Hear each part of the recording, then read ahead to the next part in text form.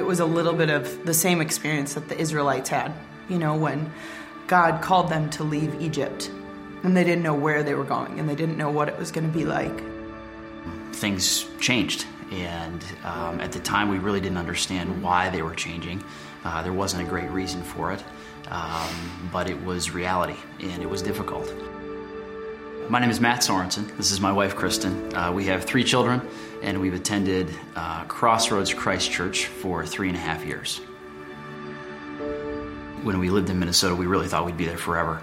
And work was good initially, and we felt our kids had assimilated well, and were becoming part of sort of that world.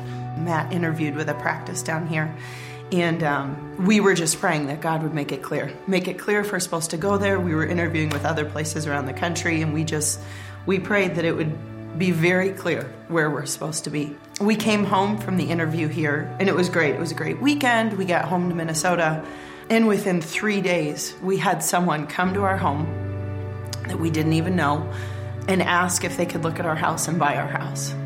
And we just felt like the Lord was saying, do you trust me? Do you trust me that I will provide? And we sold our house that week. It really helped cement in our minds that this is not our home. Earth is not our home. This is a place that we will be for a short time. And our mission is really to just bring the good news of living life with Christ to as many people as we can. I think what drew us into Christ Church initially really was the people. The people that we originally had the privilege to meet were those that seemed to be going through similar stages in life.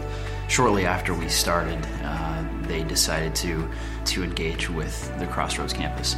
And because we live in Libertyville, we decided that it was important that we be going to church in our community. And we really were trying to meet people in our community. We wanted our kids to be able to go to church with kids that they saw at school or in their sports and activities, people that we would see on a day-to-day basis. I think the impetus to engage a bit more with church includes the fact that we care about the community. And I think in effort to engage with those that we would like to see come to Christ, we feel that it's important that we're connected strongly with a place that is strong, where people can come and meet other believers that are, again, in similar stages of life, that they can connect with and understand that this journey that we're on, we're all kind of on together. We don't view church as just a Sunday thing. It's not just a place we go or a thing we do on Sundays. I think for us, church it's a family, it's a community. I think the idea of more campuses for us is an exciting one because we are a family that moved in and a new campus really met a need that we had. Yeah, and I think a local campus provides an opportunity for a less intimidating experience, right? A lot of people that don't go to church have a sense of what church is that's frankly inaccurate, and I think any way that we can provide an avenue to get through that hurdle more easily is great. And I think that's really what motivates us, the way that we've seen God work in our lives. We want other people to experience that and see that.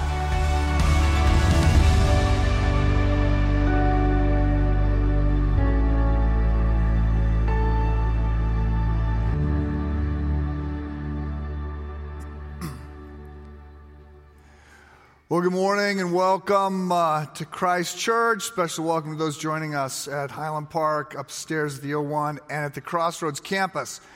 And thanks to Matt and Kristen for their story. If you've been around for the last few weeks, we've been talking about Reach, and we're unfolding this. We're rolling into this, and so we've got plans, and locally the plans include 3 new campuses, and to try and help the local church do more among the under-resourced, and then to help other churches in the area, and then globally we've got some plans to help our global partners start churches that will reach people in renewed communities. And I think Matt and Kristen's story help us tell part of the reason for those plans, the other campuses, and so you sort of hear how that has intersected with their life. There was a study that came out this week that noted that when a new church is started or when an old church is restarted, that it grows 170% faster in the next 5 years, that more people do evangelism, that more people engage and serve, that less money is spent on people by about a third in order to get things going, and additionally, that the churches today that are 5 years and under, over 50% of the people in those churches are under the age of 35. So it's most effective in terms of reaching younger people because churches settle into traditions. And when you want to try and start new traditions, it's often helpful to start new works. And so anyway, thanks to Matt and Kristen for their story. So I want to tell you, a friend of mine, Mark Laberton, who I had preach here last year, Mark and I were together a while back, and we were rehearsing stories of the more embarrassing moments of being a pastor. One of the challenges of this job is that you're in front of people a good part of the time, and over the course of the years, inevitably you say or do something particularly stupid in front of 500 people, and it's really hard to live down because there were 500 people who saw it, some of whom are never going to let you forget it. And so we were telling stories, and Mark told one story that has stayed with me. So it was the first day, the first Sunday he was at a new church. And this came after he had spent 2 years as a study assistant with John Stott. So Mark finished his master's degree. Between then and doing his PhD work at Cambridge, he had 2 years as a study assistant with John Stott and then 2 years at this church. And John Stott, who has since gone to be with the Lord as Billy Graham has, John was a very prominent evangelical leader, wrote 50 books, helped start the Lausanne movement. He did all kinds of things. Billy Graham used to say, John Stott is my pastor. So John was also, among other things, a very careful British academic, very specific in the words that he wrote and the words that he said. And I had an experience with this. I was interviewing him for an article 15 years ago, and I asked him, I said, so, Dr. Stott, you have spent 60 years traveling around the world speaking, lecturing, debating on university campuses. How have the questions that are asked, the students themselves, how has that changed over the last 60 years? And he said, well, Mike, do you mean students in Europe or students in the United States? I said, well, students in the United States. He said, okay, do you mean students at state colleges or students at private colleges? I said, state colleges. He said, do you mean students who are Christians or students who are non-Christians? And I said, non-Christians. He says, do you mean men or women? And eventually it's like, I realized he's going to whittle me down to, left-handed engineering students at Georgia Tech. And I'm not going to care what his answer is, but I was unable to get out of him any sort of broad sweeping generalization. John just didn't do that. So, my friend Mark had spent 2 years traveling around the world with John. He's now on staff at a church, a fairly large church. He is sitting on the stage. Some churches do that. All the pastors sit on the stage even during the sermon. They're looking out. So he was not the senior pastor. He was not preaching, but he's sitting up on the platform. And the senior pastor is preaching, and the senior pastor, fairly prominent guy as well, but not a careful British academic, tends to make broad sweeping statements, comes to a point in the sermon and he says this, and then we think of the most important and famous line in all of Western literature. And Mark said he's thinking, well, oh my goodness, what would be the most important and famous line in all of Western literature? How could you say that? And he said, 2 roads diverged in the forest, and I chose the one less traveled by, and it has made all the difference. He's quoting Robert Frost's poem. And my friend Mark, sitting on the stage, convinced this is a joke, busts out laughing. And he said, as soon as he started laughing, he stopped himself because he realized no one else is laughing. And he goes, there's silence, and he goes, and the pastor turns and looks at him, and he goes, then the whole room erupts in laughter because they realize he's laughing at what the pastor has said, which of course is the kind of things the pastor says all the time. So, here's the deal. I'm not going to claim that Frost's famous poem is the most important or the most famous line in all of Western literature, but I am going to say this. It does a great job of setting up our text for today, Genesis 13, where we have two men who come to a fork in the road. And one of them goes one way, and one of them goes the other. The younger one, chooses to go to what, if you've read Pilgrim's Progress, would be referred to as Vanity Fair. If you're not familiar with Pilgrim's Progress, think Vegas. The one chooses to go towards Vegas. The other one goes in a different direction. And Genesis 13 rolls out as a case study for us of the importance of the decisions that we make.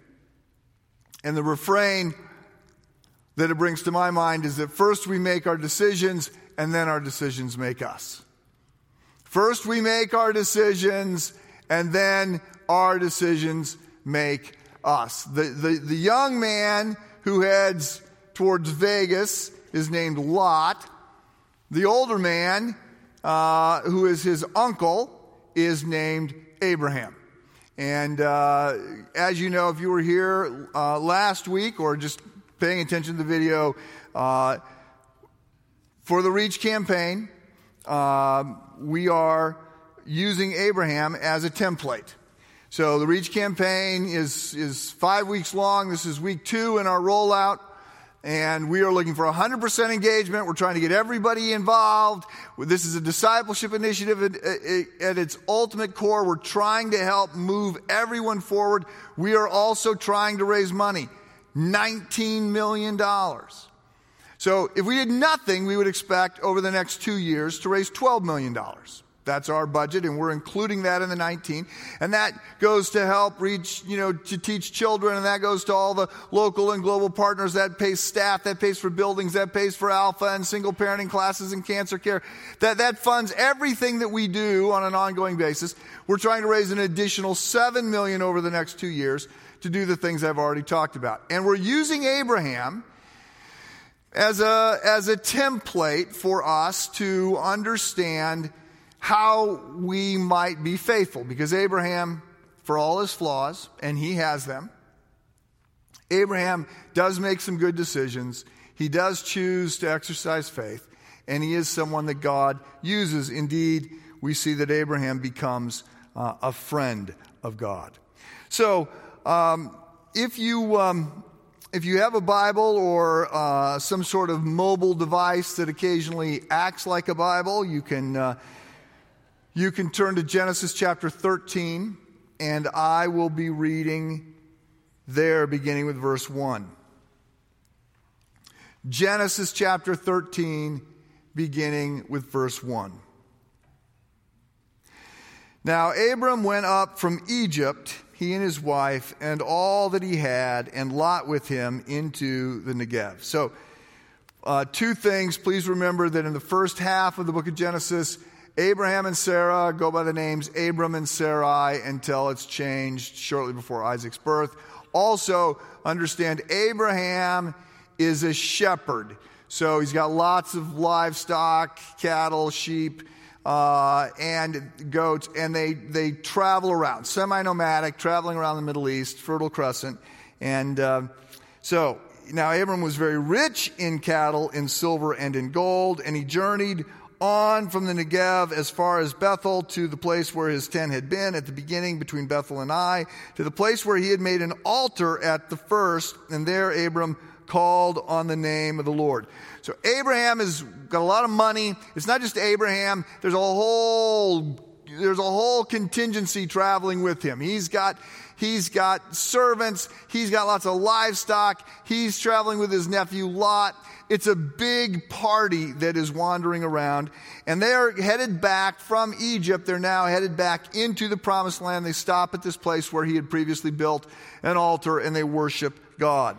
Verse 5, and Lot, who went with Abram, also had flocks and herds and tents. He's not as rich as Abraham is. He doesn't have the gold, but he also has a lot of cattle. So that, verse 6, the land could not support both of them dwelling together, for their possessions were so great that they could not dwell together. And there was strife between the herdsmen of Abram's cattle and herdsmen of Lot's cattle. So, the problem is there's so many mouths to feed. There's so much need for land, for grazing and for water, that the land cannot support them.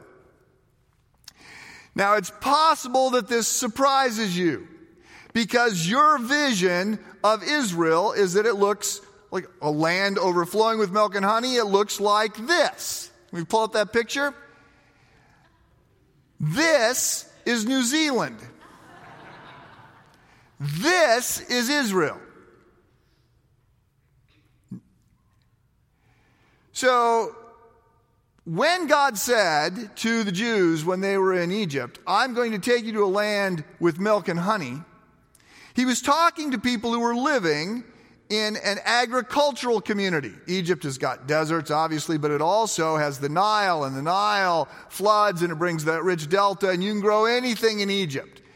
He was saying to them, milk and honey, you're not going to be farmers. You're going to be shepherds. Milk comes from goats and cows, and the honey is going to be anything else you can find to eat. So you have to understand, Israel is a unique land. God uniquely prepared a land for the people, just as he prepared a people for the land. And the land was designed to foment faith, to create dependence. I've got another slide here. Let's pull this up. This is a cross-section of Israel.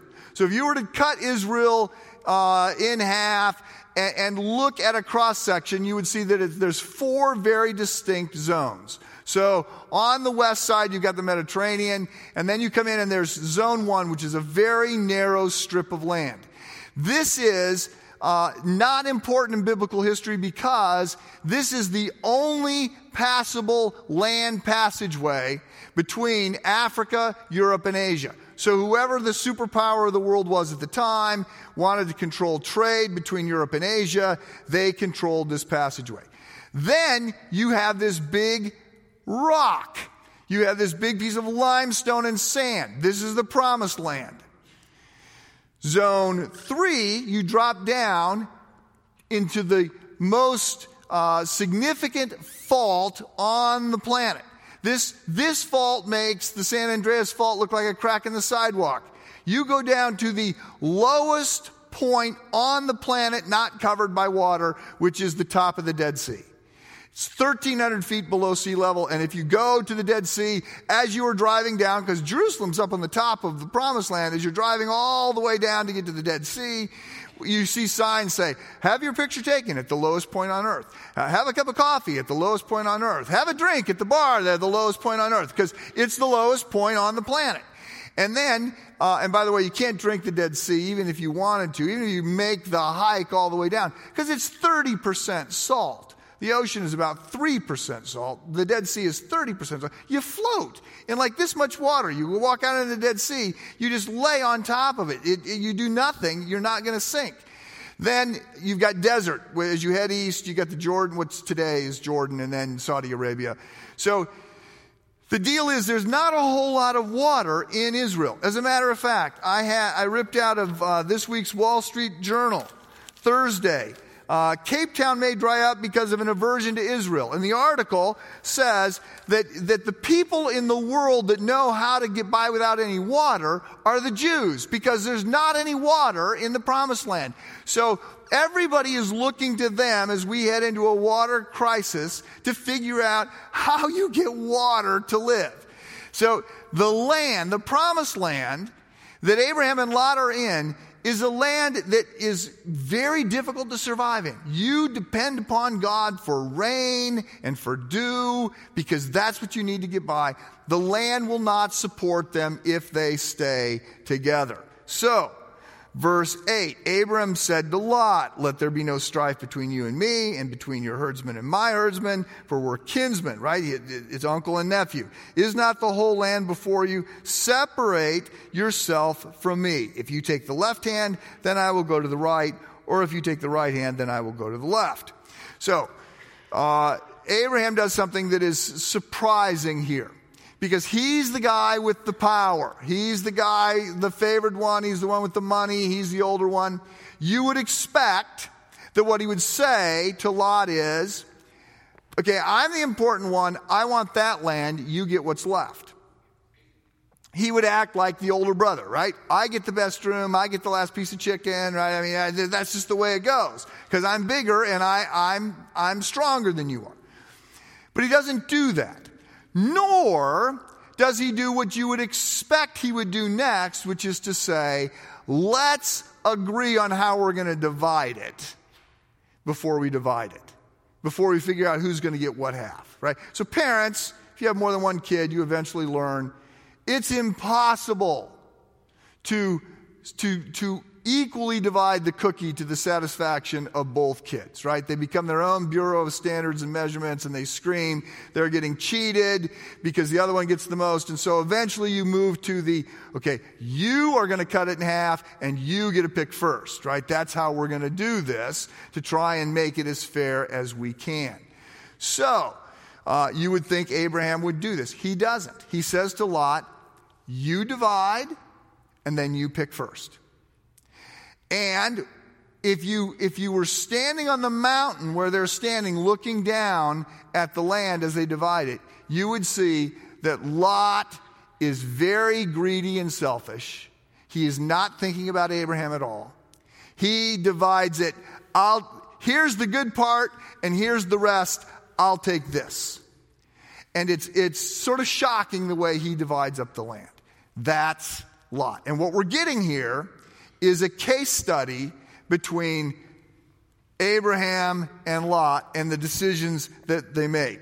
So, Lot lifted up his eyes, verse 10, and saw the Jordan Valley was well watered everywhere, like the garden of the Lord, like the land of Egypt, in the direction of Zoar. This was before the Lord destroyed Sodom and Gomorrah. So Lot chose for himself all the Jordan Valley, and Lot journeyed east. So Lot is taking all that's good. And Abraham, verse 12, dwelt in the land of Canaan. Verse 11, excuse me. So Lot chose for himself the Jordan Valley, and Lot journeyed east. Thus they separated from each other. Abraham dwelled in the land of Canaan, while Lot dwelt among the cities of the valley and moved his tent as far as Sodom. Now the men of Sodom were wicked, great sinners against the Lord. So Sodom and Gomorrah get dinged for two things, sexual immorality and inhospitality. And this is where Lot is headed, and it's not going to end well for Lot. But, verse 14, the Lord said to Abram, after Lot had separated from him, lift up your eyes and look from the place where you are, northward and southward and eastward and westward. For all the land you see, I will give to you and to your descendants forever. I will make your descendants as the dust of the earth, so that if one can count the dust of the earth, your descendants also will be counted. Arise, walk through the length of the breadth of the land, for I will give it to you. So Abram moved his tent and came and dwelt by the oaks of Mamre, which are at Hebron, and there he built an altar to the Lord. So God says to Abraham, after Lot has taken advantage of him, Abraham, I'm pleased with the way you are living, and I'm going to take care of you. And look around, you're going to be provided for. I want to suggest that there are at least three takeaways for us from Abraham's decisions as we look forward. Number one, in the contrast between Abraham and Lot, Abraham is clearly the one who's thinking about others. So Genesis 13, we're going to see it here where he lets Lot choose first. We see it again in Genesis 14 where he's going to end up in a battle, and then he has all these spoils and he gives the spoils away. Abraham thinks about others. And Lot is selfish. And the case study plays out to reward Abraham, not Lot. Now, I want to be clear here, because when I say that Abraham is thinking about others, I don't want to suggest that Abraham is not acting in his own best interest. Because when you go to the Bible, what you see is everything sort of gets turned upside down. The way to get ahead is to go to the end of the line. The way to be great is to be a servant, right? And this is the example of Jesus. This is the teaching of Jesus, right? Who, although he's here, goes here to serve us, right? He humbles himself. And we're called to that. We're called to be others-centered. We're called to think and put the needs of others ahead of ourselves. We see this in Abraham. He is others-centered, and God is pleased. Number 2, Abraham has an abundance mindset as opposed to a scarcity mindset. So if you just read Genesis 13, where Abraham sort of lets Lot go first, you could think that Abraham is just a little passive and a little weak, and he doesn't like conflict, and he's not willing to sort of go toe-to-toe with his nephew, and it's just easier to just walk away. There are people like that. But then in Genesis 14, Abraham is going to go to battle against 4 kings. It seems that the odds are stacked against him. So he's not walking away from conflict, right? He's not somebody who's not willing to do the right thing even if it's hard. So you understand from that Abraham is somebody who is actually not scared. He's going to do the right thing. He must be thinking either that God will take care of me if I do the right thing, or there's plenty to go around, or both. Now, we live in a world, and in particular in a culture, that is driven a little bit bizarrely by a sense of scarcity. So the United States has a lot of the world's wealth flowing into it, and we all enjoy a remarkably high standard of living. But that's not the way most people experience life. Right? Many people experience life thinking that I'm behind and I need a bit more, and there's some anxiety around not having as much, or some agitation around that. And that's sort of crazy because we have so much, but that is sort of the way we are shaped. We're shaped by a consumeristic culture, and part of the diet of every day is this sense that we need more because our economy runs on the fact that everybody wants us to need more. And this gets pointed out in an article that I read a year or so ago that sort of haunted me after I read it. It's by an Old Testament scholar, Walter Brueggemann, who I don't always agree with, but Brueggemann wrote an article called The Liturgy of Abundance and the Myth of Scarcity. The Liturgy of Abundance and the Myth of Scarcity. And he says that there are 2 dueling narratives in the Bible. One of them says, there's enough. God made a good world. God provided. Genesis 1, Psalm 1, Psalm 150, and we're to be generous. And Abraham calls on, or God calls on Abraham to be generous and to bless others. And as you go through, you see that Jesus is thinking about others and not being worried that there's not going to be enough, that we're to be generous. There's enough out there. The opposing narrative says there's not enough out there, and we got to fight to get our own. And we see this developing in different places. For instance, Pharaoh sort of represents the narrative of scarcity, and we're going to imprison the Jews and make them slaves, and we're going to hoard things, and that's a narrative that is also out there. And so there are these dual narratives, and for the most part, the narrative of scarcity tends to play out. Although, when you see through the Old Testament, you see that whenever the Jews trusted God, God provides. Even if it's water out of a rock and bread falling from the sky. And when Jesus shows up, there's always enough. Everybody gets healed. The food, you take a little boy's lunch and he feeds 5,000 and there's 12 baskets full, right? There's this idea, there will be enough, there will be enough, there will be enough. So there's these two narratives out there, the narratives of scarcity and the narratives of abundance. And it's obvious that Abraham buys into the narrative of abundance. There will be enough. And I would suggest to you that we probably need to focus on how full the glass is, not how empty it is. And that life actually works better when we do that. And there's a lot more joy when we do that. I got a call a few weeks ago from a friend, and he says, I got to tell you what just happened to me. He said, I was at McDonald's. He said, I went to McDonald's. He goes, but for some bizarre reason, I didn't get out of my car. He says, I stayed in the car for about 20 minutes in the parking lot of McDonald's. I'm answering emails. I'm reading the news feed. I'm doing all this stuff. And he goes, 2 or 3 times I keep thinking, what are you doing? You're sitting in a parked car in McDonald's. You're not a guy that hangs out in a parked car in McDonald's. Go into the restaurant already.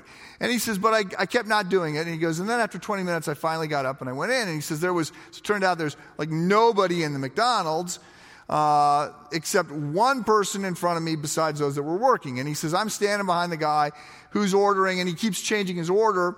And he says, I'm not paying attention. And then eventually I start to realize he's changed his order several times because he's short of money. And he said, so I stepped up and I said, look, how much do you need?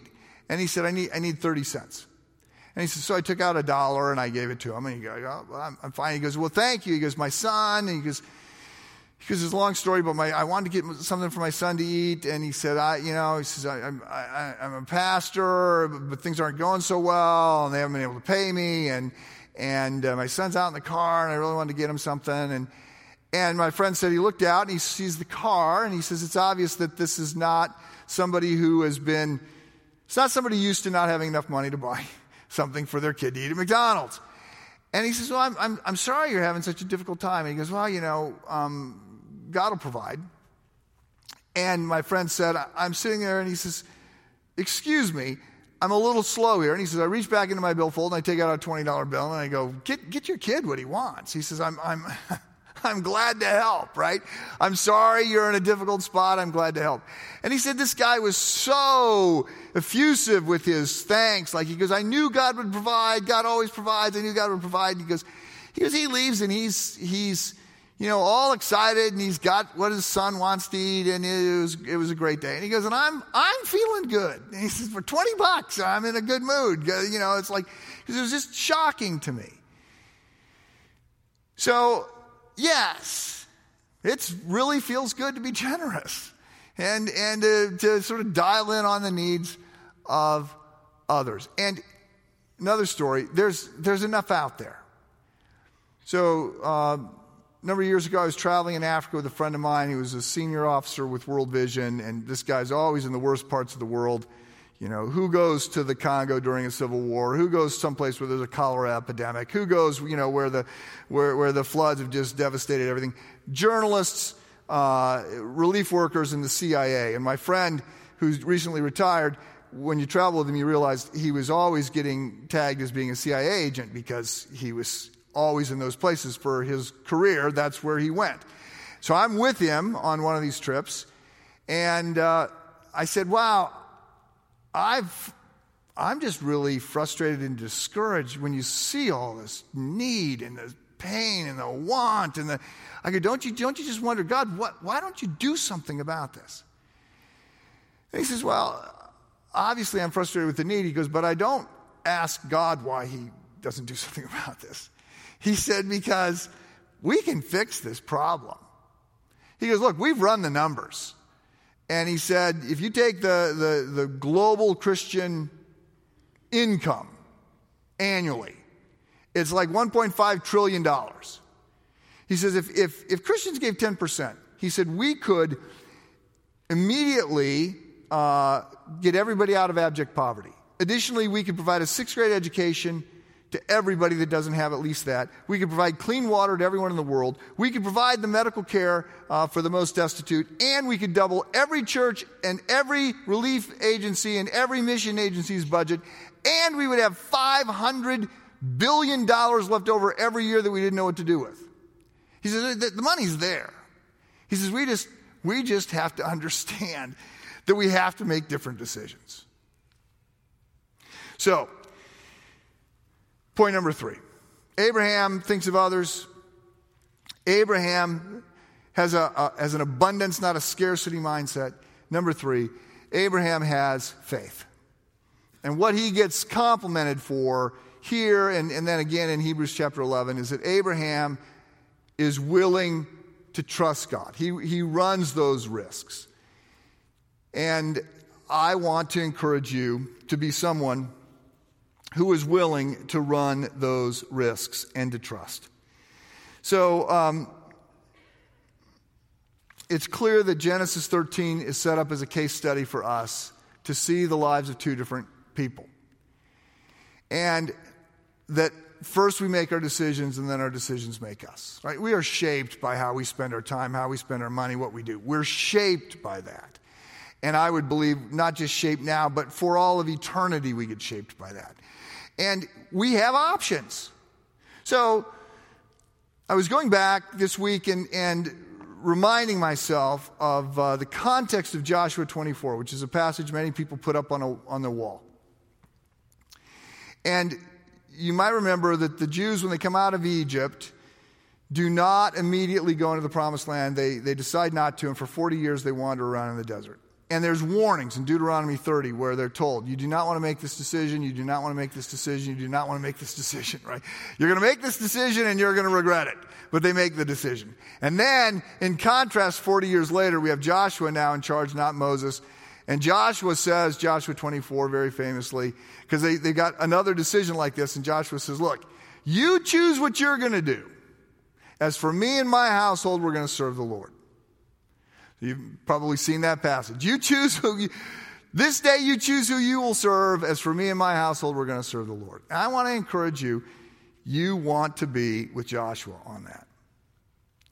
Now, I'm out of time, and I just want to acknowledge that during campaigns like this, pastors tend to make people mad. It's not my goal to make you mad. But it's not my goal to try and avoid making you mad, right? That's just not the job. The job is laid out, and there's a passage that I have looked at a couple times this week. It comes out of the pastoral epistles. So there are a number of letters that were written by Paul to young pastors. And so they get called the pastoral epistles because they're specifically for pastors. And in 1 Timothy chapter 6, verse 17, Paul, writing to pastors, ostensibly, says, command those who are rich in this present world not to be arrogant, nor to put their hope in wealth, which is so uncertain, but to put their hope in God, who richly provides us with everything for our enjoyment. Command them to do good, to be rich in good deeds, and to be generous and willing to share. In this way, they will lay up treasure for themselves as a firm foundation for the age to come, so they may take hold of life that is truly life. Men and women, I want to say there's joy in being generous. There's joy that comes in following God. First we make our decisions, then our decisions make us. And there is a road that forks, and you want to be sure that you follow Abraham, not Lot. Let me pray for us. Lord God Almighty, we thank you for your word. We thank you for your grace. We thank you for your love. We thank you that our relationship with you does not depend upon our obedience, because we are so broken. We are too broken to consistently do the right thing. But we thank you that Christ has done everything that needs to be done for us, and we thank you for a chance to follow him from that position of being forgiven. Father, help us to be people who think about others. Help us to be people who understand you're a good God who provides what needs to be provided. Help us to be people who embrace faith. Guide us as individuals. Guide us as a church. Use us to your glory. Help us lay up for ourselves that foundation for the age to come as Paul admonishes us. We pray all this in Christ's name. Amen.